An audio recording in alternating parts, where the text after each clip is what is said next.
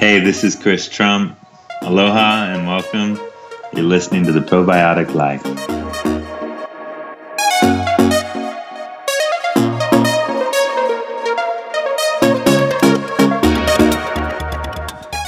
This podcast is where we explore the intricate relationships between human health, soil health, and ecological systems.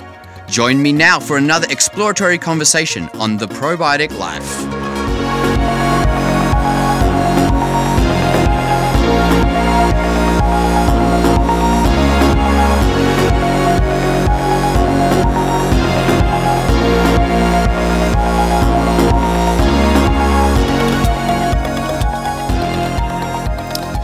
Hello. Welcome once again to The Probiotic Life. How are you guys all doing today, guys and gals? How's your probiotic experience going? Are you applying some of this stuff that you've heard? Is it interesting to you? I'd love to know more about what you want.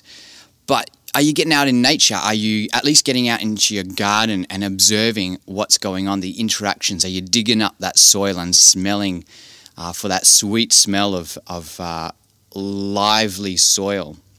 Well, as I said, I want to know what you want. I want to know how I can serve you better.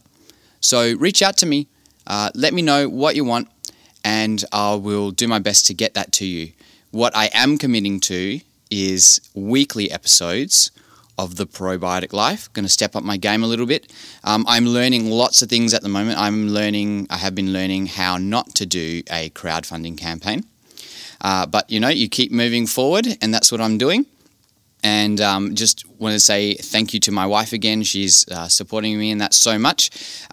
Next week, we have Christina Campbell, the author of The Well-Fed Microbiome Cookbook.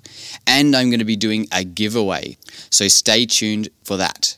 But today, we have Graeme Sait.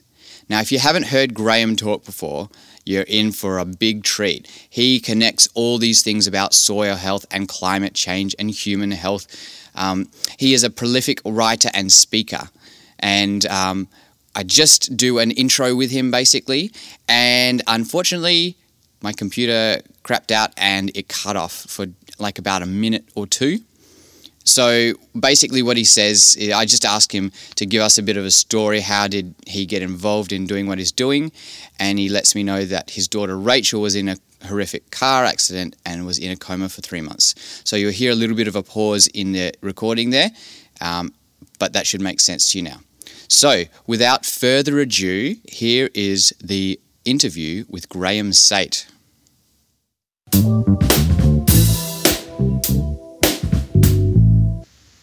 Our guest today is an internationally acclaimed author, educator, who co-founded Nutritech Solutions. He has written hundreds of published articles and a popular book, Nutrition Rules. He has formulated many of the soil health and human health products for which Nutritech Solutions is renowned for. He is the founder of the Radiance Festival, which is a 6-day wellness conference. He is a powerful presenter who speaks at conferences and seminars around the globe. His inspiring presentations are often described as life-changing. Welcome to the show, Graeme Sait. Good to be here. Nice to have a chat. Yeah, thanks. And you're over on the east coast of Australia, is that right? Yes, just on the Sunshine Coast, actually. Although I don't spend that much time here. I've been 33 countries in the last 12 months, so it's a tremendous amount of travel. Just got back from the UK just 3 days ago, and in 2 weeks' time head off to the US and Canada tour. So that takes me through to Christmas. So it's been a busy year, to say the least. Wow. And so just for people who haven't heard about you before, I've been very inspired by some of the stuff that you've done, and especially talking about compost. But give us... Horrifically injured and massive brain injuries and lay in a coma for 3 months. And we sort of hung in there, and they were wanting to, because she was an organ donor, they were coming to us and saying, look, she's only ever going to be a vegetable. We've got someone waiting on her eyes and someone waiting on her kidneys. So it was kind of like a total and complete nightmare. But we hung in and didn't turn the machine off, and she stabilised, and we sort of hoped. And then she got, after 3 months, she actually got everything got worse, and the machines we'd come to kind of know and hate that she was connected to were all beeping, and they said, well, this brain death is approaching. So I'm not conventionally religious, like a church-going kind of person, but I have no doubts about the existence of a God. And so I kind of made a deal for the first time in my life that should she survive, I would do something of a real value. At that point, I've been quite successful in a whole different kind of business arrangement. And so in 20 minutes after making that deal, she came out of the coma, and she actually made headline news across the country as the miracle child. And I had a sleepless night that night determining what I'd do of value. And I had developed, my degrees are actually in psychology and sociology, but I'd developed a passion for soil science and a recognition of the link between soil health and human health. And at that point, I wasn't aware of this hugely powerful link between soil health and planetary health in relation to climate change. That's been a more recent understanding. And so I actually formed Nutritech the next morning, came up with the whole concept of the logo, and that I've become an expert in soil, animal and human nutrition and take the company multinational. And that's what I've done. We're in 55 countries, and we won the Business of the Year here in Queensland last year. And so that's been the journey. So we've got a human health division, a home garden division, an agriculture division, and of course our education division. And I think our education division is probably the most important. We've got 1 day and 2 day and half day and 4 day and 5 day courses, and we conduct them all over the world. And that's my role. That's what I travel and teach. Discovered it late in life that I have a passion for teaching and inspire people to change. And so meet at governmental levels and meet prime ministers and ministers of agriculture and so forth, ministers of the environment in many countries, and try and drive home the urgency for change. I mean, most people have got no conception of the seriousness of this climate change story. For example, I'll just give you some sort of rough, I mean, this is pretty harsh stuff, but it's at one end of the spectrum. Yeah, go ahead. Professor Guy McPherson, for example, he's probably linked in the top. He's Professor of Climate Change at Arizona State University, was in New Zealand about 10 weeks ago, and he was asked on primetime television. They said, look, Guy, you're an expert in this field. Where do you think we're heading? He looked down the barrel of the camera and he said, look, I want every one of you out there to begin now and do everything on your bucket list, because I'm sorry we've left it too late. In 10 years, there are no humans left on the planet. And don't leave it for 9 years and 364 days, because the shit hits the fan way before then. So, I mean, that's one really grim side of the equation. But I had a professor at just this most recent visit to the UK, a professor attended my course who heads a scientific think tank. And he said the smartest and brightest scientists in the UK are part of that think tank. And over dinner, he confided that 1 in 5 of his membership, so 20% of the brightest science brains in the UK, believe there's no people here by 2030. So that's not too far from that 10 years. That's only 12 years away. Wow. So that's kind of how serious it is. Professor James Hansen is the number one climate change scientist. He's a NASA scientist of 49 years standing. He heads climate change at NASA. His claim to fame is really complete and totally unique. His claim to fame is that in 49 years of a science that involves multiple predictions on a yearly basis, he's never, ever, ever been wrong. So, I mean, that's unparalleled. It's unprecedented. I mean, Einstein was wrong hundreds of times. And so when he told us 3 years ago that we've got 5 years left, so we've got 2 years now, not till there's no world, but till we have a world that is irrevocably changed, and we can never get back to where we were. It's a very, very different place. It's a shadow of what it used to be. So there's an urgency, is what I'm driving home, and that is what I've been, frantically travelling, much more than what I'd like to do. I've got a couple of farms I'm teaching all these principles on, and I'm absolutely loving the farming process and just teaching here, but I feel driven. I can't sit back on the farm and in 3 years' time and say, I wish I'd done something, because I'm doing everything I can do, and I meet people. I'm just one of many, and we're all frantically running around the globe trying to make a difference in the limited time frame. We don't have to have a complete reversal of some of the things we've been doing wrong in that couple of years that's left. We just need to have the tipping point where the majority of people recognise we need to change. That's the key thing, according to James Hansen. So, and I see this really positive changes happening on a really large scale. I mean, I've been training, for example, I just met with the founder of the largest food producers on the planet. They're called Greenyard Farms. They've got a turnover of 6.5 billion US dollars, and I met with him in Belgium just last Monday. So, and he's very keen for me to come back in February and train all of their people. I've been training the people from Dole, the people from Driscoll's Berries. These are the largest growing operations. Woolworths in South Africa trained all of their growers. They launched Farming for the Future, where all the food is grown with our nutrition farming principles, and it's been a tremendous success story. So I've had meetings now with 5 supermarket chains in the UK who are looking at heading down a similar path. So change is happening. It's just whether it can happen in the 2-year time frame, and that's the urgency. That's right. I mean, when you say these sort of things, Graeme, some people they just get paralysed and they don't know what to do. That's exactly it. And the whole, that's a very good point, and that's exactly the issue. Most people, when confronted with something of that enormity, just shut down and drink beer and watch sport, and that's because they think there's nothing they can do. And what I frantically teach is that there is a huge amount that every individual can do. And the biggest part of that link is simply understanding that when we talk about, the largest, most dominant gas that's thickening the blanket of gases, and the greenhouse blanket is absolutely essential. We wouldn't be here without that blanket of gases. That creates a livable climate for human beings.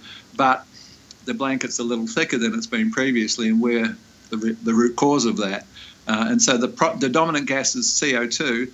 And the thing to understand is that, for a start, there's a thing called the carbon cycle. You can't actually make new carbon. It's the same carbon molecules that have cycled between 3 places since the very start of time. So the majority of carbon is stored in the soil as organic matter. Then there's carbon-based life forms, humans, plants, animals, and then it can become the gaseous form. And it cycles between those 3 places. Now, the big problem here, if you do the sums, is that if we talk gigatons, which is 1,000 billion tons, we find that 250 gigatons of CO2 we've introduced since the middle of the Industrial Revolution in 1860. So that's 250 has been humankind's contribution, not counting what we've done to our soils.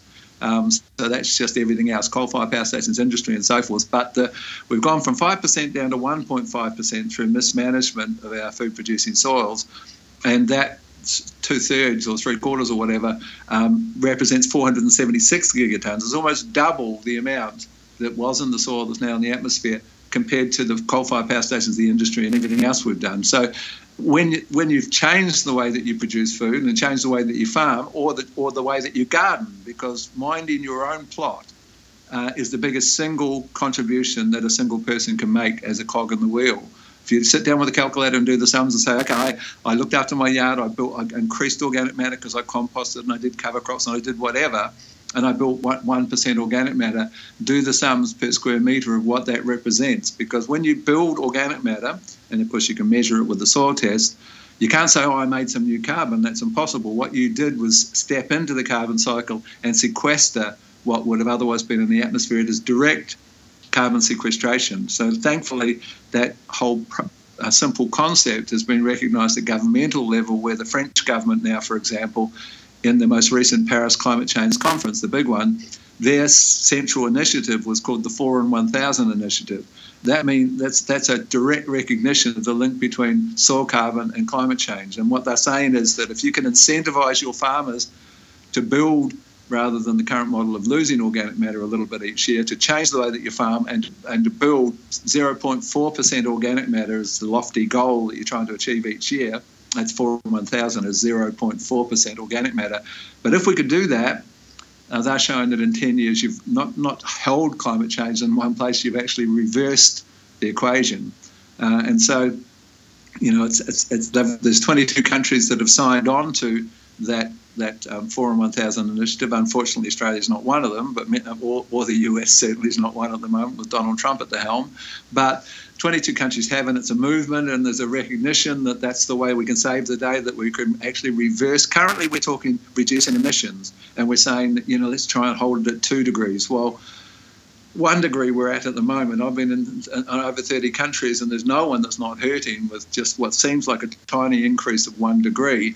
2 degrees is where we're saying we're going to try and lock it in and not, see if we can cut emissions and keep it at 2 degrees. But 2 degrees isn't double 1 degree.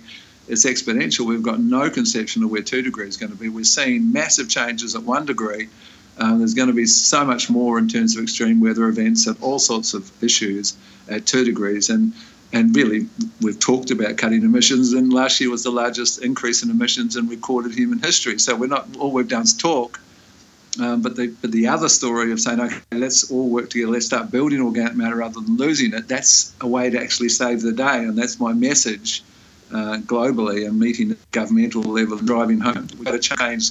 And it doesn't stop there, because there's another major issue relative to our soil and our ongoing viability as a life form on the planet, and that is, at our current rate, again, it's all about how we produce food, at our current rate of soil erosion, which is 3 to 5 tonnes of topsoil lost each year, that's the global figure, we've got 60 years on the zero topsoil. Well, you can't feed, in 10 years' time, with 10 billion people with a third less topsoil, we can't feed them. You can say, hydroponics, that'll feed a tiny, tiny percentage, and with pretty ordinary food, because hydroponics isn't very good quality food.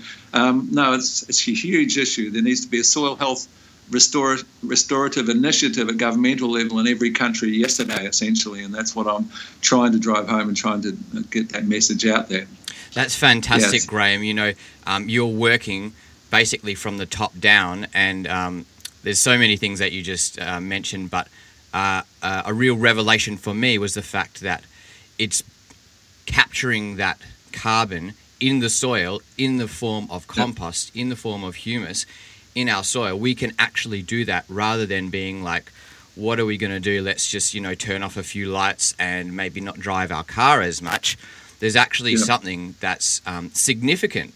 And we can significantly more powerful. Yeah, we can actually start doing that right now, today. Everybody can compost a little bit. I teach composting workshops, and there are people who they genuinely want to know what to do. They just need a little bit of help to get started. And this it's good work you're doing, because the composting story is so big. I mean, people think, composting is, it's really just a natural process of decomposition where we step in and with a bit of science and improve that process to create stable humus, stable organic matter. And people think, so I put on that compost and I introduced some stable humus. But I'll give you some figures, because there's a friend of mine called Ron Nichols who heads the health division of the US Department of Agriculture, and he's got quite a lot of money being thrown at him recently because of this recognition of the link between humus and change. But they did some trial work where they used 1 tonne per acre, which is not a lot of compost. It's nothing like what you put onto a home garden. 1 tonne per acre on multiple sites in 2 states over 3 years. Now, just so you know, to take 2% organic matter up to 3%, that takes 20 tonnes of compost. If you just factor in the amount of carbon, it takes 6 tonnes of pure carbon, and that takes about 18 to 20 tonnes of compost to create 1% increase in organic matter. Per acre. Yes, per acre. And so they were putting on 3 tonnes, not 20. So the increase at the end of that time, the average increase should have been about 0.15%.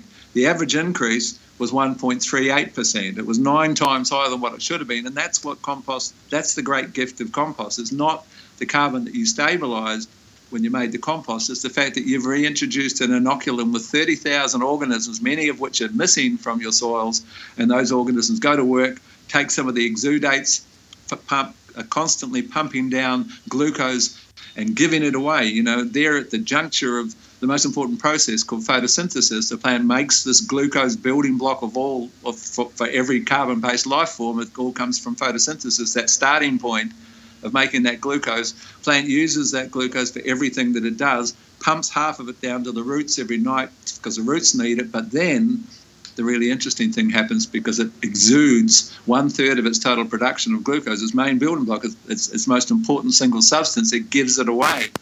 And there at the juncture of the world's most important process, it's the only source of food, is the green plant, is the most important principle. And that principle is give and you shall receive. It applies to us as much as it applies to that process. And, if you look up the definition of the word science, it's adherence to natural laws and principles. And that's pretty much an example of a natural law and principle. The plant's giving away its most important substance, but in return, these organisms it's feeding They deliver minerals, they protect, they break down organic matter. They take some of that glucose and turn it into humus, and that's a process that's happening 24/7. And so many of those organisms, even in a town garden where you've used chlorinated water, you've over time you've really knocked back a bunch of those organisms. Often you've overworked your soil and you've disturbed and sliced and diced the most important component of the soil. There are many creatures in that soil, but in this context, the absolutely critical important component is called fungi, beneficial fungi. They're actually called cellulose digesting fungi. So you can take some compost, throw it in a corner, take some lawn clippings, throw it in a corner, and 3 months later, you've got some compost. And that's a bacterial compost, because lawn clippings are simple, easy, green food for bacteria, and they've created this compost. You can put it on your garden. You can put so much on, it's equivalent of about 100 tonnes per hectare, and you can see 3 shades change in colour. It's got 3 shades darker. 6 months later, you come back to that garden, it's back to where it was. That's called active humus, produced by bacteria, that has a shelf life of 6 to 12 months, and then it oxidizes and goes back as part of the carbon cycle. That's not what the French government, for example, are going to pay farmers to produce. The critical component is you've got to have fungi that take some of that humus, that make some themselves, that wrap it with their long strands called hyphae, tie it into what's called a clay humus crumb, and stabilise that humus, and now it stays and it keeps out of the atmosphere for 35 years instead of 1 year. So the sad story is that when we understand how important these beneficial fungi are, every soil life test that you do on every bit of farm land, and probably on most home gardeners if you could afford to do one, there's no fungi, really minimum numbers of fungi. They've been absolutely thrashed. They don't like to be sliced and diced with overcultivation. They don't like chlorinated water. They don't like farm chemicals. They hate herbicides. They hate fungicides. They hate nematicides. And consequently, the most important creature on the planet has been decimated. The actual single most important creature on the planet at this point in time, and this is something that even home gardeners can reintroduce to their soils, is a creature called mycorrhizal fungi. Little creature burrows into the plant root, expands out with this massive network of very, very fine, actually invisible, you can't see them without a microscope, hyphae they call it, which effectively, because they now become part of the plant, sort of like a parasite, except they don't take, they give. And you've extended your original root system tenfold. These organisms just perform these amazing roles of mining minerals that are immobile, so they reach out and give you 10 times extension to go and get minerals like phosphate and zinc that are very immobile in the soil and don't just float around in soil solution. They produce biochemicals to stimulate the immune system of the plant. They produce biochemicals that kill root knot nematodes. They mine minerals like potassium that can be trapped inside clay complexes. But most importantly, and this was only discovered in 1996 by a woman called Dr. Sarah Wright, these creatures produce this sticky carbon substance called glomalin. And what we now know, and Sarah didn't know how important that finding was when she first discovered it, we now know that glomalin's a triggering mechanism for all of the organisms that can build humus in the soil. It really puts them into hyperdrive. We now know that one substance by one organism is responsible for 30% of all of the humus in the soil.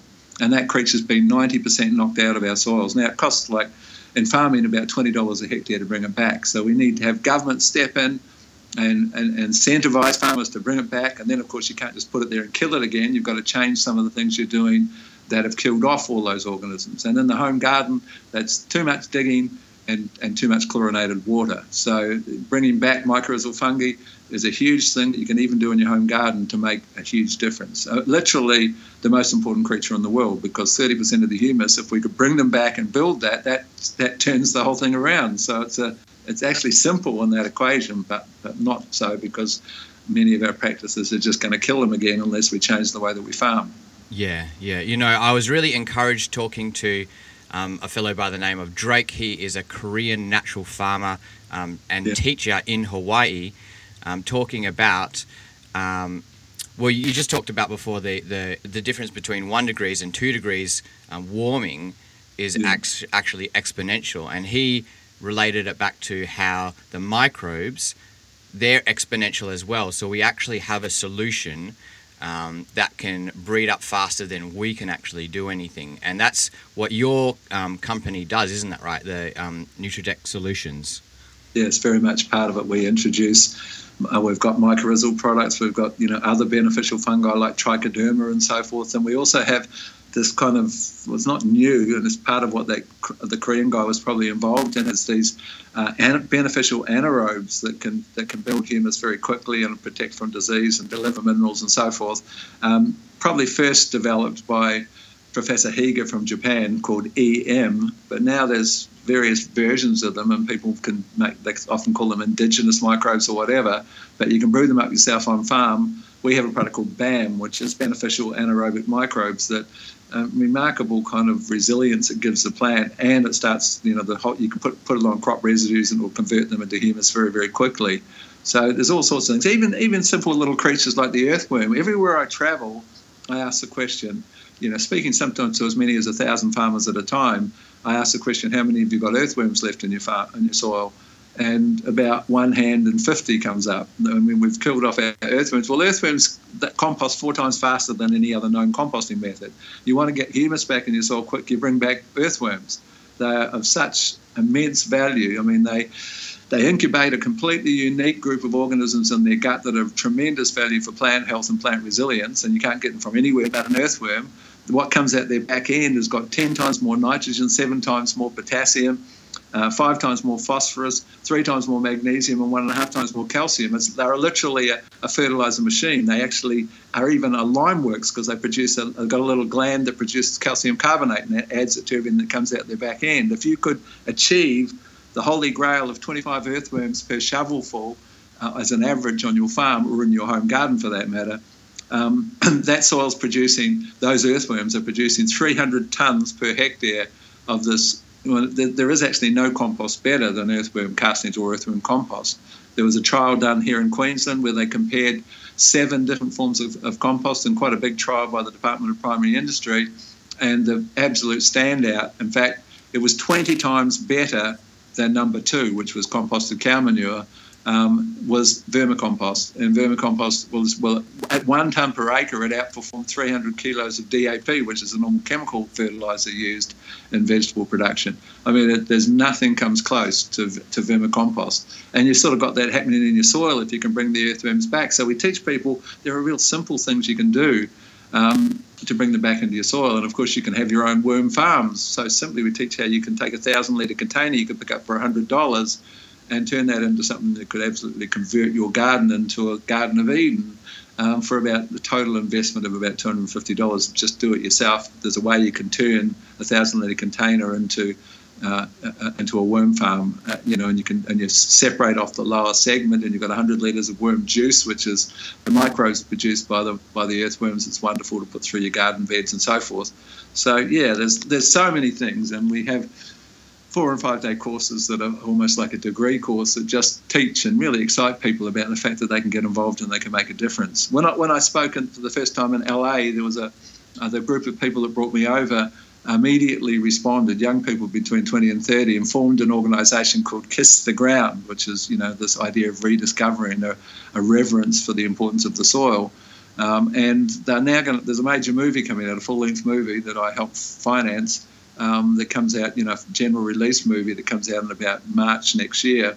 And they've got a movement, a really large movement happening. In fact, they went to France and had meetings with the French government and helped them make that decision about the 4 on 1,000 initiative. So there's some wonderful things happening, and everyone can get involved, and we really need to, because there is simply no place for apathy. This is the time to stand up and do something, if there was ever a time.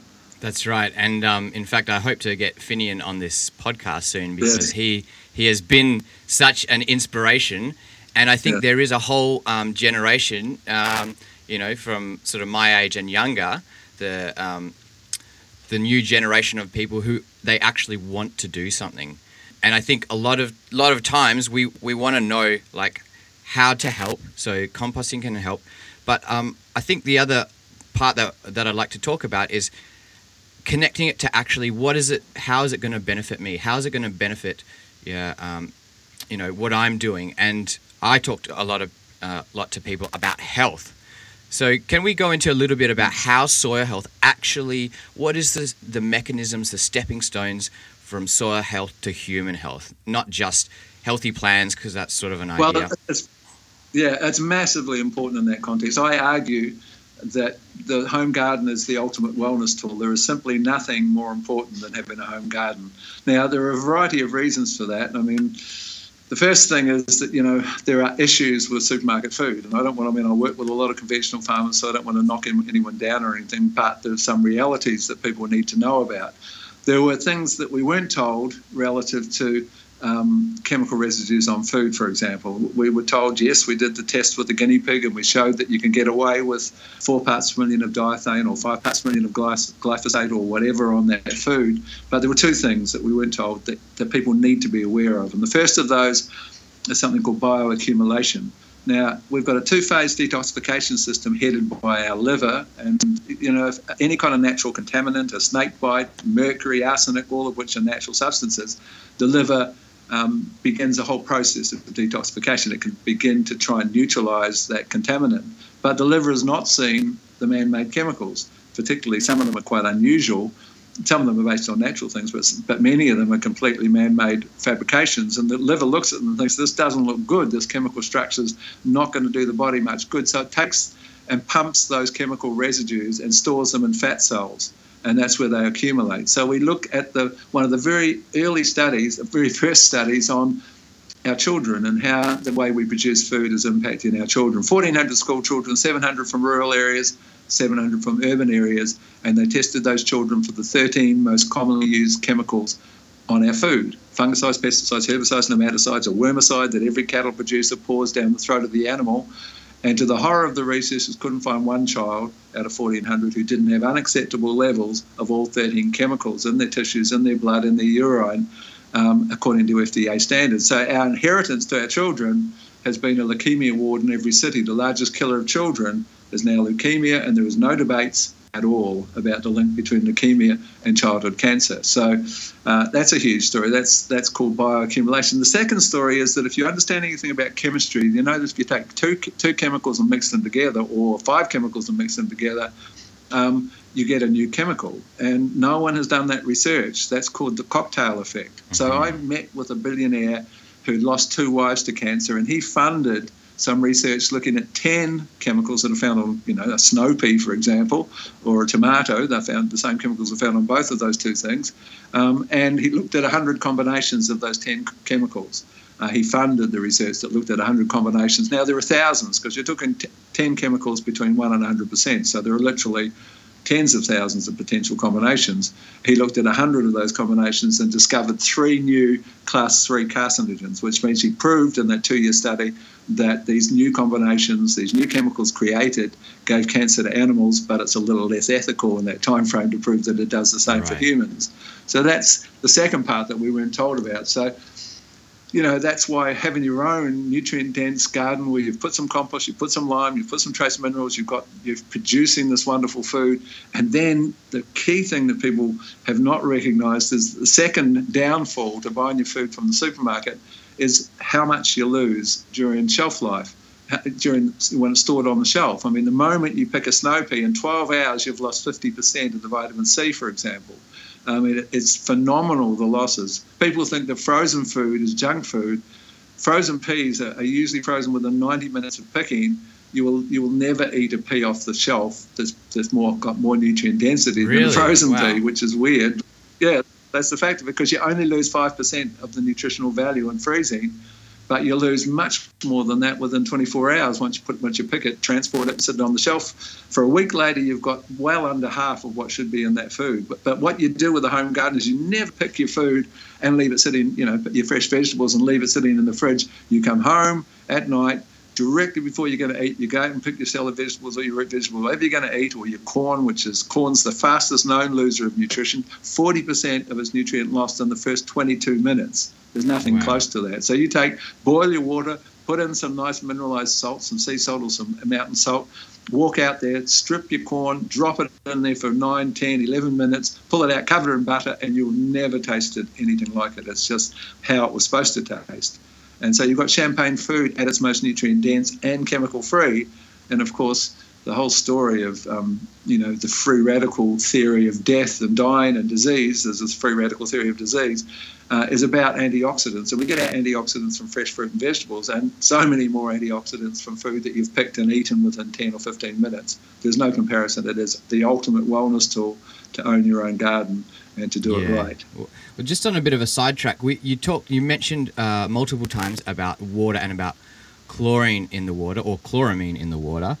And you have your book that you have on your website, or when you sign up for your newsletter, the Nutrition Rules.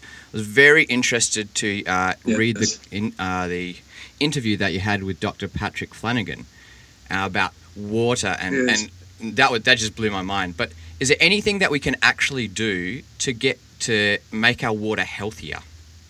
Well, the most fascinating thing I've seen, I get approached obviously by people all over the world with their latest magic bullets or their great new fertiliser or whatever, and I never close my mind, I check everything. I got sort of stalked in South Africa by a group. Every talk I did, I travel there every year, and all my talks are always sold out because I've been going there. They call me the father of biological agriculture. I've been going there 17 years. And South Africa is actually leading the world. We mentioned a whole supermarket chain I've trained over there, but they're leading the world in this biological agriculture approach. But these guys have developed this water treatment where basically I argue that the single most important nutrient in the soil is not nitrogen, phosphorus or potassium. It's called oxygen. And really it's the most important nutrient for all living things, including us. We last for 2 minutes without it. But what they're doing is taking an Australian hand-wound UV tube, and when you run water around a UV tube, you actually create ozone in the water. Then they combine ozone with hydrogen peroxide, and when you combine the two, you get this explosion of what are called oxygen radicals. It's like different species of oxygen. You think of oxygen as being one mineral or one element, but there's actually, there can be lots of different forms of oxygen, and it's called peroxone when you combine the two. That's been used, in some instances to clean water lines as a really kind of caustic kind of oxidizing agent, but they're not doing it like that. They're only putting it through. When you brew microorganisms in a tank, when you're going to brew up and make a compost tea or whatever, you brew them at 6 parts per million dissolved oxygen in the water. You use a meter and make sure that you're delivering, and that's when you get the best response. Well, your whole irrigation water goes out at 6 parts per million of multiple oxygen species, and you've never seen changes like it. I mean, I've never in my life seen such dramatic changes in soils. Soils that you couldn't push a penetrometer down more than, there was a hard pan at about 6 or 8 inches, and you couldn't get beyond that hard pan when you're pushing a spike into the soil. Those soils you can dig down 2 meters, and you've got crumbly soil with earthworms down as far as 2 meters. It just transforms completely entire growing operations. The 3 largest, most successful farmers who have just won the Farmer of the Year in each of their states respectively have all attributed it to a combination of me being their consultant and the use, and I'm not involved in this water thing, but then the use of this PuraCare water treatment device that's transformed. They never had earthworms. The earthworms are back in 3 months. So the whole soil structure changes. And it's kind of like a planet-changing potential, for only relevant to irrigated soils, of course, but massively powerful.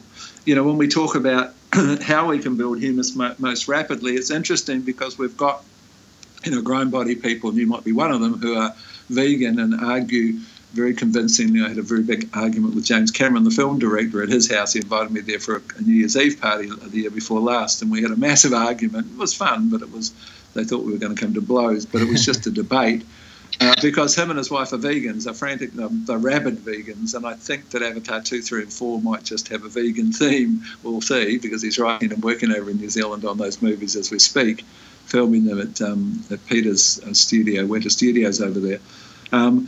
But, they've got all their arguments about, how costly it is to produce meat. But the bottom line is, I mentioned the definition of science being adherence to natural laws and principles. So if we can say, okay, what can we learn looking back? What are the most productive areas in the history of mankind? Well, the most productive area ever in the history of the planet is the Great Plains in the US. They produce more biomass, more plant matter, every year for thousands of years than any other area. The Nile Valley is second, but they were quite substantially ahead of the Nile Valley until we stepped in and messed that system up in less than 100 years. So thousands of years of this incredible productive soils that were messed up very, very quickly by us stepping into it. But then you analyse and say, how did they maintain that productivity for all of those years? And you find it was linked to the buffalo, huge herds of buffalo, predator effect, so you had your head next to someone else while you were chewing, so you weren't too choosy.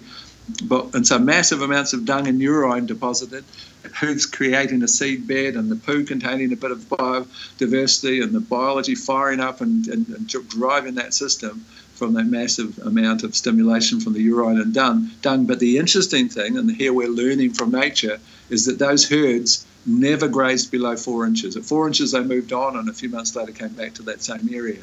So what we're learning, and what's hugely important here in terms of how we can save the day from a climate change perspective, because there's no way faster than undisturbed pasture land to build humus, and we can do it with animals. And so the point here is that the leaf is a solar panel that captures the sunlight and combines it with water and carbon dioxide and produces that building block of all life, and then pumps some of that down into the soil, and some of that glucose that's pumped into the soil, it turns into humus. So the solar panel, the leaf, determines that whole process, and the roots below are sustained by the leaf. So if you've got 6 inches of leaf above ground, you've got 6 inches of root below ground. We'll talk inches because that's what the Americans do. But if you graze down to 5 inches, you've got 5 inches of roots. The roots prune themselves in accord with how much food they're getting from above ground. So if you've got 4 inches, you've got 4 inches of roots. If you've got 2 inches, you've got 2 inches. If you graze down to a billiard top, to a bowling green, which is most of this country, you've got no roots, you've got no system, you've got no humus building potential. And so the secret to learn from nature is to say, okay, let's copy that. As Alan Savory, with his millions and millions of views on his talks, has demonstrated, his work in that field. And that's called cell grazing or intelligent grazing or mob grazing, or however you choose it. And whatever method you adopt, and there are many of them, the central principle is you never graze below 4 inches. You leave 4 inches of solar panel, and that allows plenty of sugar, plenty of glucose to be pumped down into the soil from that little sugar-making machine the plant is, and some of that becomes humus. And so there's now people like Professor Christine Jones, a wonderful soil scientist from Australia here, who's done absolutely Nobel Prize-winning work in demonstrating that the fastest way to save the day is to use animals and use them intelligently and graze them intelligently. And every government should be incentivising the waterways, the electric fences that can, it's not always applicable, but in many areas we can start cell grazing, never graze below 4 inches, and save the planet in a very short time. So veganism in that context, nothing wrong with it, particularly if it's done intelligently. I mean, we test people in our courses, and almost every vegan's deficient in B12 and often a couple of amino acids that aren't very well absorbed, and zinc, because zinc's much better absorbed from animal, and a few other things. But if you are informed in your veganism, then it can be very healthy. But be aware that animals can save the day and may well be the key to saving the day. So someone's got to eat them, otherwise they don't exist. So, there's a bit of a debate on that front. That's right. Well, I mean, we are in Australia, which is well known for its beer and its barbecues, and especially here in Western Australia, where we have about 1 million square kilometres and only about 2 million people. Like, we could actually build the soil really fast. In fact, change the ecosystem, and not even by changing what we eat. It's just changing the practices of how we produce our food. No, so easily, and it's a win-win scenario, because building humus in your soil. Well, the National Bank in Australia, that the dominant mantra in agriculture has been how to get bigger or get out, and so people are going to the bank saying, "Look, I need to borrow some money to buy my neighbour's land to get more efficient," and the bank goes through all the criteria and tick the boxes. Yes, you qualify, give the money, but then a really large percentage of those loans have been falling over. So the National Bank said, "Okay, what is it? What determines profitability in agriculture?" So on 800 farms in the Hillston region of New South Wales, with the CSIRO and a couple of other catchment management authorities, they looked for 3 years. What determines profitability? Is it the amount of fertiliser you use? Is it the size of your tractor? Is it your accounting skills, your marketing skills? And to the absolute shock of the researchers, what they discovered was that the dominant driver of profitability in farming was the percentage of organic matter in your soil. Organic matter, humus, determined whether or not you made money or otherwise. It was the real value of your soil was the percentage of organic matter. So if we're moving into an era where farmers will be incentivised, because we have to incentivise and we have to pay carbon credits very, very soon, or we're not going to be here. We've got to incentivise farmers to do this thing. The wonderful thing will be that you're getting paid as a secondary income stream, which you need if you're farming, because it's really, really hard in agriculture with the huge increase in extremes to farm. It was always a hard profession. It's become more difficult. So we need to incentivize them. And so they get a secondary income stream for doing the right thing and building rather than losing humus.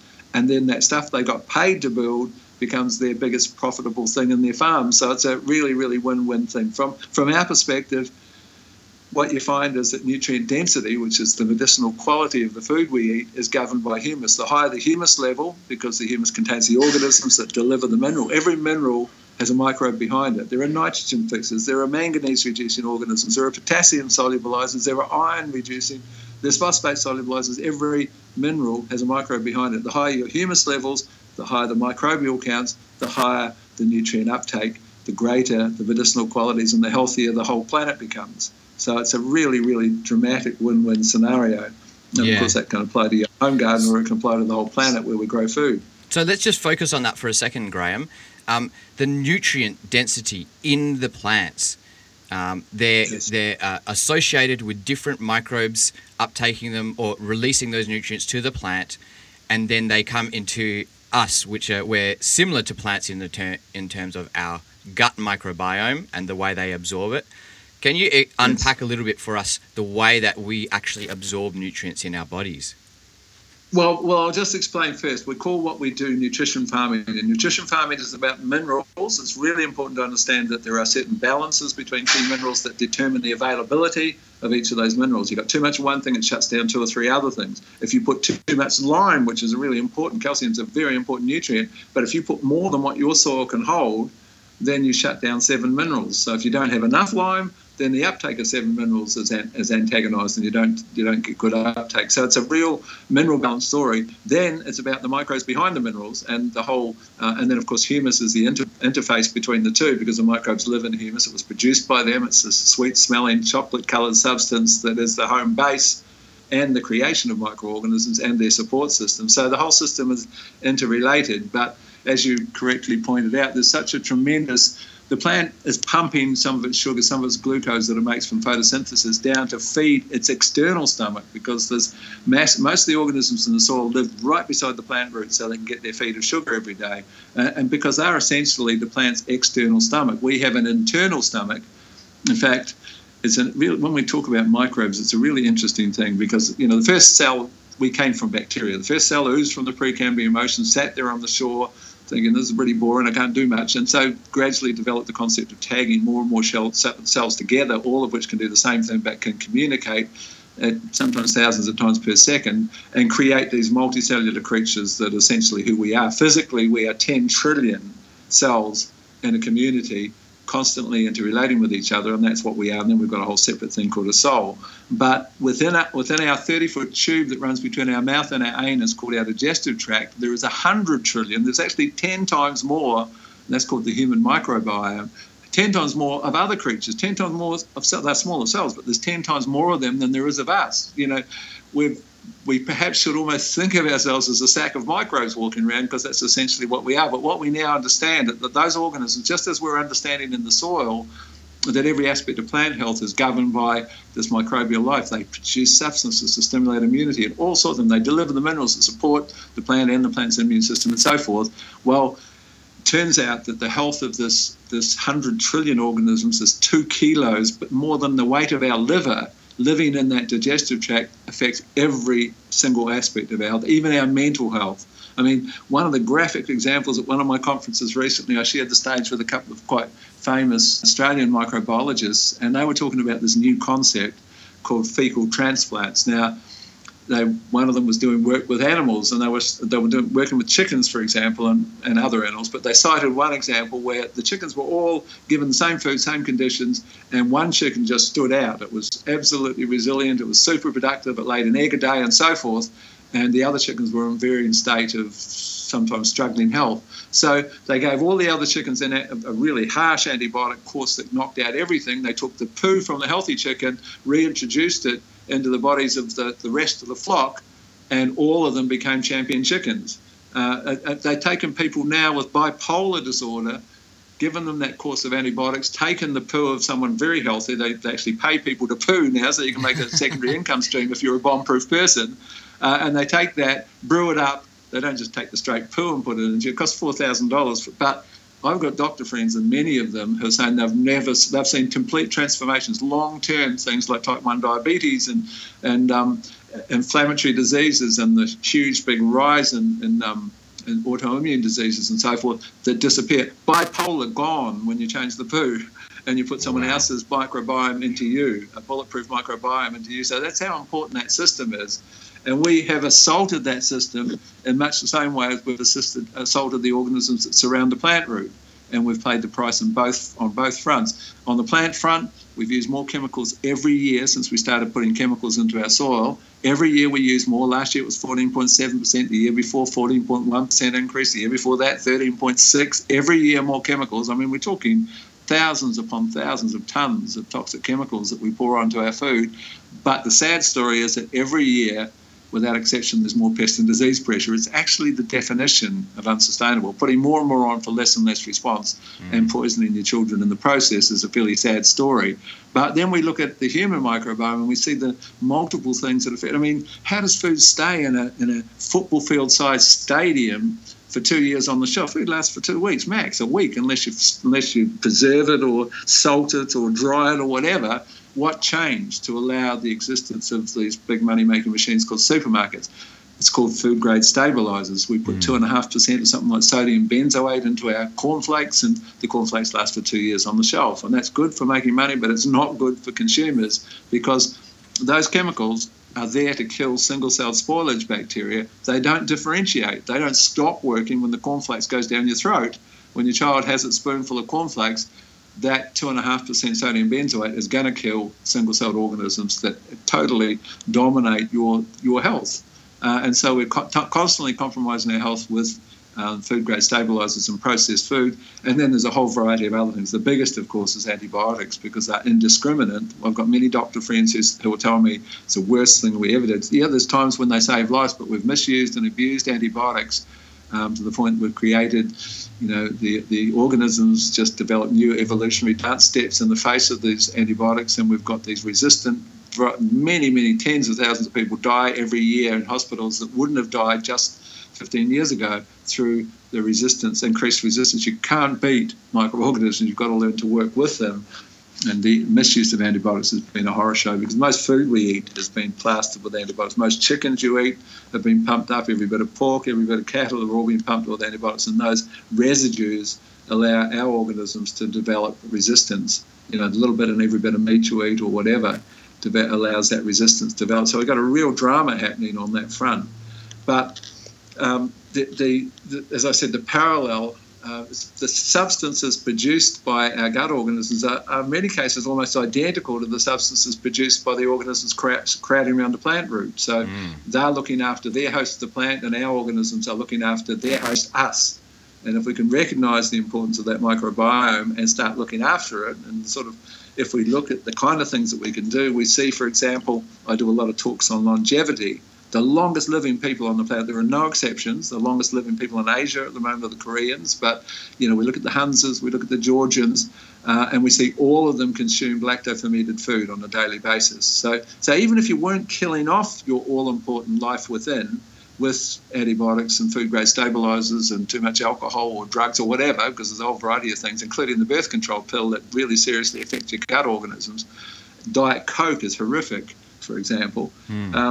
But even if you weren't doing that, every time you poo out some of this massive array of organisms, and you were supposed to be repopulating them. And that's what the story of lacto-fermented food is. It can be kimchi, it can be sauerkraut, it can be kefir, it can be whatever, yogurt, you can ferment anything. But the key is to have that in a daily diet. And I teach in the courses how you can make yourself 6 months supply in 15 minutes of what I call a rainbow sauerkraut that takes advantage of another central principle for your health. And that principle is that every time you eat food, every meal, you try and make that meal a rainbow. You want to have the most intense shades of greens and purples and reds and yellows and oranges and so forth, because the basic story here, I call it defensive eating. It's understanding the principle. How can a plant stand there from 5 in the morning till 5 o'clock at night under full day of UV radiation, and it wants the sunlight, so it sits out there in the open where every other carbon-based life form suffers free radical damage from UV radiation. How does a plant protect itself? Well, it turns out its main mechanism of protection, it produces pigments, these intense colours, and the more intense the colour, the more powerful the antioxidant effect is. Literally, those pigments are powerhouse antioxidants that help the plant protect itself from disease and insects, but more importantly, protect it from UV radiation. And it just turns out, and of course it's not accidental because it's part of this wonderfully interrelated thing called Mother Nature, but it turns out that they're the most powerful antioxidants for human beings. And each one of them is different. It could be carotenes in your carrots. It could be lycopene in your red capsicum or your tomato. Or it could be sulforaphane in your brassicas, or chlorophyll in your beetroot, and or anthocyanins in your beetroot, or chlorophyll in your spinach, or whatever. All of those pigments are different antioxidants. Some are fat soluble, some are water soluble, and your aim becomes just to make sure they're there on every plate. And then if you ferment food and you have those 7 colours in there, what you've created, basically, what's been shown with there's now a bit of science behind fermentation. Basically, what you've done is increased the availability of everything that you've fermented 5-fold. That's the finding. So the antioxidant value, the vitamins and nutrients, amino acids, the whole story, the phytonutrients, all of those things are increased 5-fold when you put the microbes behind the minerals, which is what you're doing when you ferment food. So and you do that with the colours, so you've got all these powerhouse antioxidants all doing different things in your body, and now they're 5 times more available. Rainbow sauerkraut is just a killer health strategy that is so easy to do. It's fantastic. I interviewed Sandor Katz a little while ago, who wrote The Art of Fermentation, and I really love his approach because it makes it really accessible for people. Like I teach about composting, if we want to just start doing one thing, what's one thing we can do today? We can make some sauerkraut. Or like you said, make some stuff with different colours in it, the rainbow fermentation. And that's what I'm actually trying to inspire people to do, is start with something simple. Start with a sauerkraut or some kvass or whatever.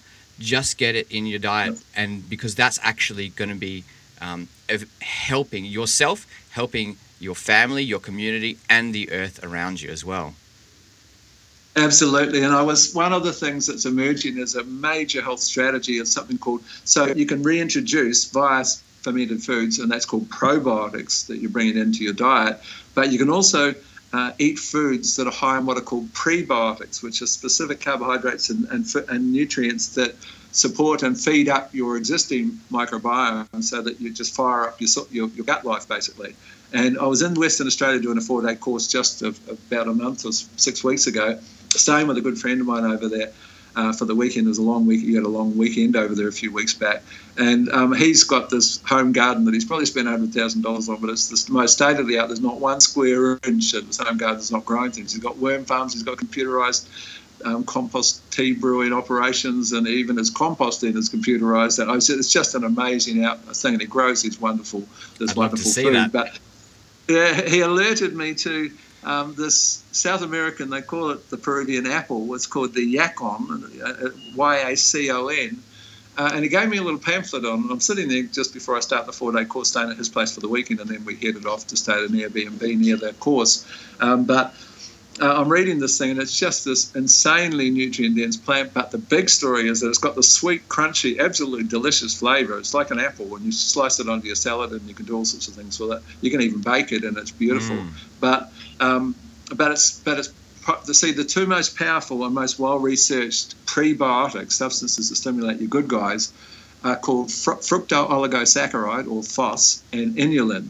And there are some foods like onions and leeks and so forth that have quite good percentages of those particular carbohydrates in those foods. But this thing, its total sweet flavour is completely FOS and inulin. So it's like a total prebiotic. There's nothing really. In fact, prebiotics are often made, it turns out, from yacon syrup and so forth. Wow. So it doesn't impact the diabetes. I just read a study yesterday that 1 in 2 people in the US are now either pre-diabetic or got type 2 diabetes. It's the biggest plague disease. It's a bigger plague disease than cancer at the moment. So 1 in 3 in Australia are theoretically pre-diabetic. So it's a massive issue. But this yacon is this sweet flavour, like maple syrup, that has nothing that diabetics can have as much sweet as they like in that context. So So on the strength of that, I rang round and actually found a West Australian producer of Yacon, and I came back with 4 20-kilo boxes for the 700 of these rhizomes, and my research farm is just filled up with Yacon. We're just still trying to plant them now. We've put them all in the pots and they've all sprouted. They grow incredibly quick. And we're just, because one of the interesting things he did with the Yacon, and this is really important because this is, when you, say take a blueberry, the antioxidant value is one of the highest antioxidant fruits. It's called the ORAC score, the scientific measurement of antioxidants. And blueberries are 2,600, but if you dry a blueberry, just like if you dry a goji berry, but a dry blueberry, the 2,600 becomes 10,000. It quadruples the antioxidant reading because you've just concentrated up the antioxidant effect. So what he'd done with these Yacon is sliced them, put them in his food dehydrator, and weirdly the slice of this crunchy, long, sort of radish-like tube breaks apart, always in the same places, and forms what looks like a little leather hand-cut flower. It looks like a real, someone sat there with a knife and cut this beautiful little leather flower, and it smells delicious. It was 6 months old, the dried stuff that we were eating with a nice beer, and it's got a really delicious, sweet, savoury flavour that's so saleable, and they're little flowers that are beautiful. That just forms this, breaks the edge and forms the centerpiece, like the centre of the flower with the petals. And every one of them, you've got a whole bag full of these leather flowers that are like vegetarian biltong, basically, but really delicious and 4 times more concentration of those prebiotics. So it's so marketable. That's why I want to demonstrate it and grow thousands of them over here. Yeah, wow. I'm definitely going to get onto that one. Yacon, hey? In Western Australia, they have it too. Yeah, that's where I brought all the stuff back. So it's fantastic. So, Graeme, you've traveled around the world. It sounds like quite a lot, in fact. What's one thing that we could take away that you see to help create a probiotic life? You see all these different cultures, all these people, different people trying different things. What's one takeaway that we could take away from your life experience? Well, the first thing is that, you can pretty much pick the health of someone just standing behind them in the shop and looking what's on their shopping trolley. I mean, realistically, most of what you buy in the supermarket should become in the fresh produce department and hopefully organic. But either way, just understanding that food grade stabilizer is, potassium sorbate or potassium benzoate, which is the form of benzene. Those food grade stabilizers are really toxic and they kill your good guys in your gut. And so the more processed food that your family's consuming, the unhealthier they are, the more damaged the all-important gut life. So that's the starting point, to recognise that. The second thing is that concept of eating lacto-fermented food, and it is so simple. I mean, literally, you could take, I'll just give you an example. You could take a red cabbage, a green cabbage, some carrots, some capsicum, ideally red, orange and green, so you've got the 3 shades of colours in there, some ginger, always a little bit of garlic, some spring onions. One study of spring onions showed that the consumption of 1 spring onion a day reduced all forms of cancer. This is a study of 90,000 people. 1 spring onion a day reduced all forms of cancer by 71%. So how hard is it to chomp on a spring onion? They're really nice. So you put them in there, you put some parsley. Interestingly, 1 in 3 people, we do all these tests, we test minerals and heavy metals as part of the 4-day course, and you get a report card. We do blood pressure, blood sugar and such, so they get a bit of a feel for this, of how much, blood pressure. 1 in 3 people have got high blood pressure, which is a little bit of a time bomb for the likelihood of a stroke. But one of the root causes of blood pressure, and what we try and teach in both agriculture and in your own health, is that we get back to root causes rather than treating symptoms. Drugs treat symptoms. If you've got high blood pressure, you go on blood pressure medication for the rest of your life, and there's accumulated bunch of side effects. The reason for side effects is just understanding the drug treatment model is that you shut down something with every drug. Say, for example, the world's most widely used drug at the moment, which are the lipid-lowering, the anti-cholesterol drugs. Their mode of action, all of them, there are 9 on the market, $23 billion worth last year sold. Their mode of action is they shut down the building block for cholesterol. It's called mevalonate. Now, if without mevalonate you can't make cholesterol in your cholesterol levels. Now, there's a couple of inherent fatal flaws in that argument. Number one is cholesterol is not a poison. Cholesterol is hugely important. You have what's called a hormone cascade, for example, and the central building block at the top of that cascade, from which everything is made, including testosterone, is cholesterol. So the first thing that happens 12 months into your anti-cholesterol lowering drugs is you got no libido. You've completely lost your sex drive because you have no testosterone. But testosterone is much more important than just sex drive. Sex drive is pretty important because you really should have a sex drive till you're 90 because it's a direct guideline of your overall health.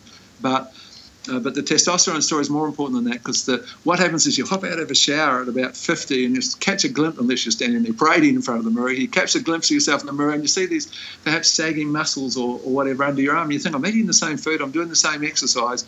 Where did these sagging muscles come from? And that's a classic symptom of an impending or approaching testosterone deficiency, because testosterone's most important role is it governs muscle integrity. So if you're seeing that little bit of sag under your arms or wherever else, under your elbows or wherever, that's kicked in, what you've got to recognise is you've got one muscle, and it's a fairly important one, that goes boomf, boomf, boomf every second of your life.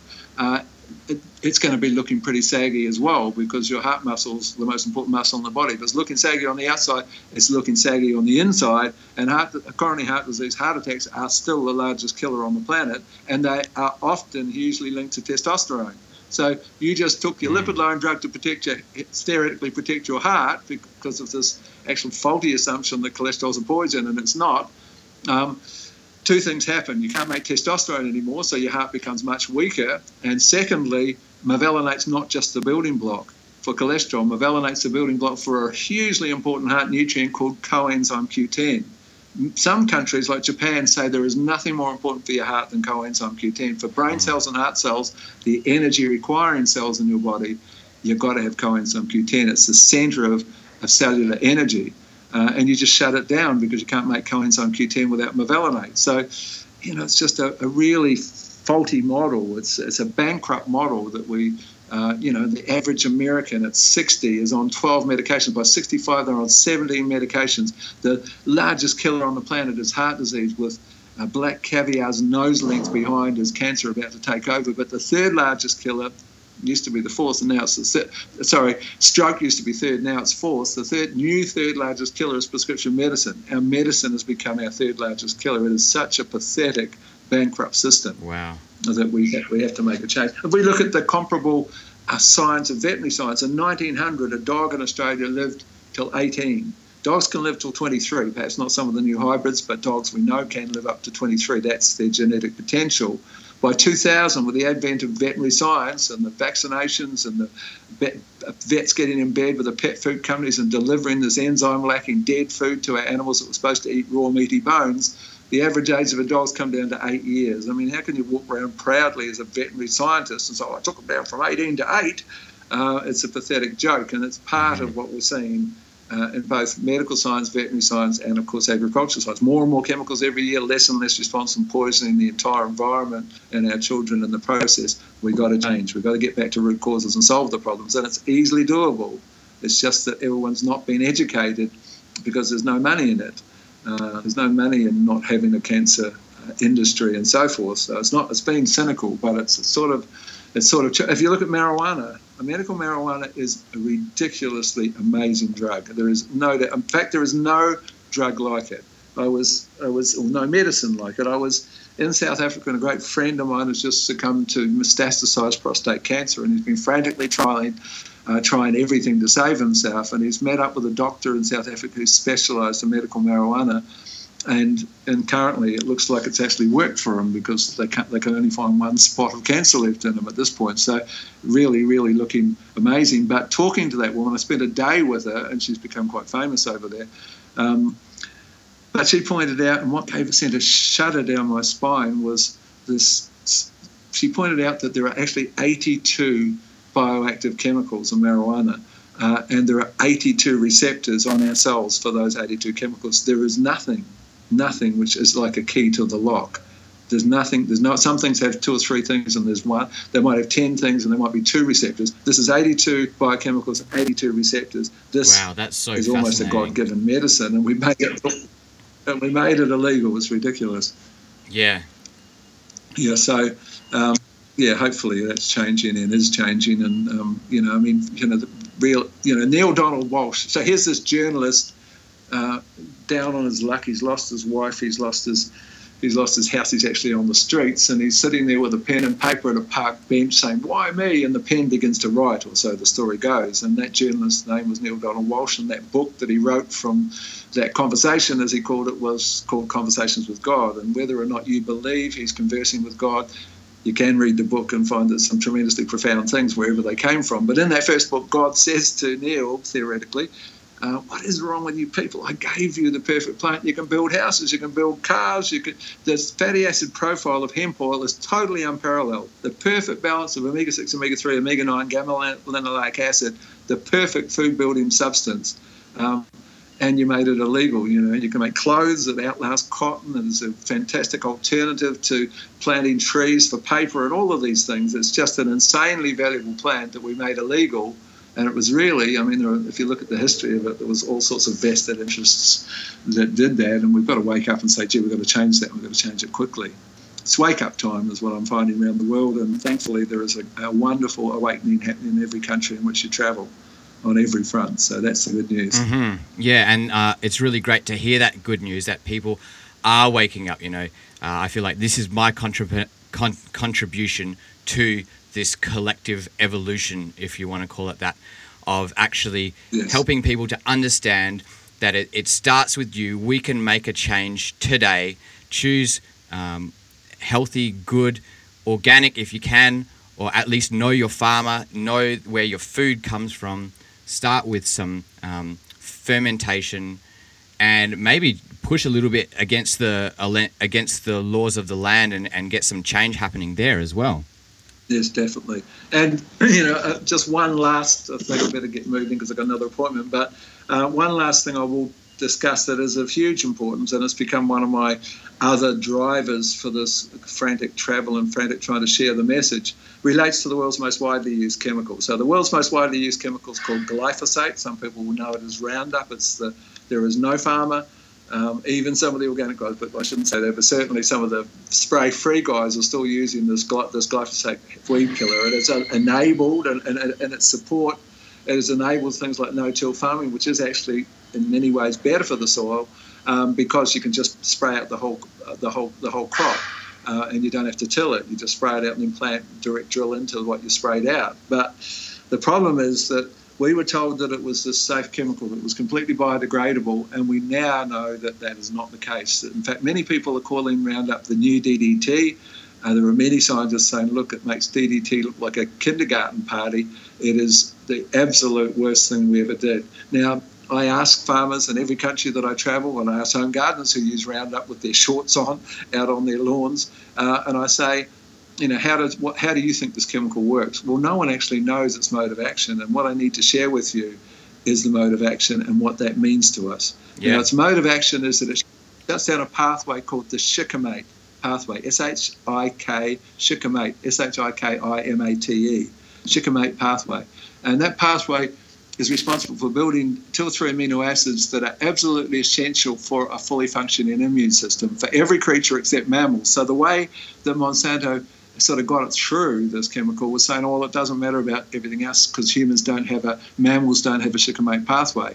Now, so every other creature, so we're talking birds and we're talking fish and we're talking microorganisms and the plant itself do have a shikimate pathway. And when you shut down that pathway, you shut down the immunity. How you kill the plant is that you shut down the plant's immune system, and any opportunistic organism is what kills it. The chemical doesn't kill it. The way you can test this is to take some soil, microwave it, which you should never do with your food, but if you had a microwave, or put some kind of chemical, kill everything in that soil, then put a plant into a pot in that soil that you've killed, that you've neutralized, and then spray Roundup on the plant. You can't kill the plant. It won't die unless there's an opportunistic pathogen in the soil, because you've killed everything. There's not one there. It's the pathogen that kills it when you shut down the plant's immune system. Now, the fatal flaw in saying that humans don't have an immune system is that we have 100 trillion organisms living in our 30-foot tube called the digestive tract that do have a shikimate pathway. And when you've compromised your immune system, 85% of your immune system is down there learning from a bunch of organisms now who've got a completely compromised immune system because their shikimate pathway was shut down. And what you've got then is the fastest growing group of diseases on the planet, the autoimmune disease is the fastest growing group, but autism's got close second. And the current rate of autism, in 17 years' time, 1 out of every 2 children on the planet will be born with, in the US, will be born with autism. I mean, what are we going to be looking? No, it's 11 years, not 17. 11 years, 1 out of 2 at the current growth rate. What kind of world are we going to live in when half the world can't communicate with the other half? All that I mean, I shouldn't say that because, autistic people aren't zombies. But I mean, it's like that kind of. It's going to be a weird place to live in if we don't step in and do so. And now we find that it's hugely linked to glyphosate. Alzheimer's massively linked to glyphosate. In fact, there's just a massive long list, including the World Health Organization, the world's most conservative organization, finally coming out and saying, yes, it's a carcinogen. It's a definite animal carcinogen and a probable human carcinogen, which means they know it gives the cancer, but they're too scared to say so because they've got to face Monsanto's lawyers. But it is, and it's everywhere. I mean, you're eating bread here. A lot of our dairy farm, a lot of our broadacre farmers are spraying off, eating meat. That's the sorghum that you feed them. You spray it off with glyphosate to dry it up quicker, to dehydrate it, to make it easier to harvest. Potatoes, they often use either glyphosate or diquat. It's a family from the paraquat family. It's a really vicious herbicide to kill off that's our most popular vegetable. So there's some really irresponsible stuff going down out there, and I'm considering myself to be the whistleblower. I don't know how long I'll last doing this whistleblowing, but with the glyphosate story, we need to stand up and be counted. We need to pressure for the banning of that chemical. I mean, it's horrible. Farmers say we can't grow without it. Yes, you can. You all said you couldn't grow without DDT, and you found you could. Mm-hmm. Human Initiative will come up with other solutions. We're already coming up with other alternatives, including things like cover cropping and these things called roller crimpers that just bend over the plant. If you slash a plant, whether it's a weed or a cover crop, then it resprouts again. But if you bend it over, now it can't feed the roots, and the roots can't feed the top half, so the plant dies, and that's called crimping. And you have these huge rollers that crimp your weeds or your cover crop, and then you just direct drill into them, and then they serve as the sort of mulch layer that stops the weeds coming through. And so there are all these other ways that we can do things, but we need to start doing them, and we need to all step up to the plate. So we don't want this food in our. This is probably the biggest link to most of our diseases. It's that serious, and it should never have happened. And we need to step in and say, look, this is not. We've got to put a stop to it. So we all need to sort of stand up and be counted. And as I say, there's no place for apathy in this context. Mm-hmm. Oh, Graeme, this has been a very fascinating and interesting conversation with you, and I really appreciate your time. I know that you have to get going now, but we will put some links up to your website, ntshealth.com.au and nutritech.com.au. Any other ways that you want people to either follow you or contact you? Well, yeah, I've got a blog that goes out to many tens of thousands of people, and it seems to be really, really popular. Like the percentage of people who actually open it and read it is insanely high compared to most things. So the analysts tell me, but it's not advertising. It's going to be something about soil health or planetary health or animal health or your own health every week, and people seem to really enjoy it. So if you go to the website, you can sign up for that blog, and you get a free copy of my book when you sign up for the blog. So it's probably worth the effort. Fantastic. And thank you again for your time. Next time you're in Western Australia, I'll take you out for a beer if you have time. Sounds like fun to me. All right, thanks, nice Graeme. Talking to you. Okay, cheers. See ya. Bye. I think you can tell that Graeme is passionate about what he does and what he talks about. So what's one thing that you can take away from today, that you can put into action today? Because that's what it's all about, putting stuff into action. I hope that you can understand some of the urgency that he talks with, but also know that we are creative beings. We have solutions. We have solutions to our health, to climate change, and to the problems around us. So check out the show notes. His websites are there. There's lots more notes. I'm getting more organized in that. And check out Instagram. #probiotic life if you want to showcase what you are doing to live a probiotic life. And thanks so much for listening. Until next time, cheers. Thank you for listening to The Probiotic Life. You can find us on Facebook at The Probiotic Life, on Instagram, The Probiotic Life, and on our website, theprobiotic.life.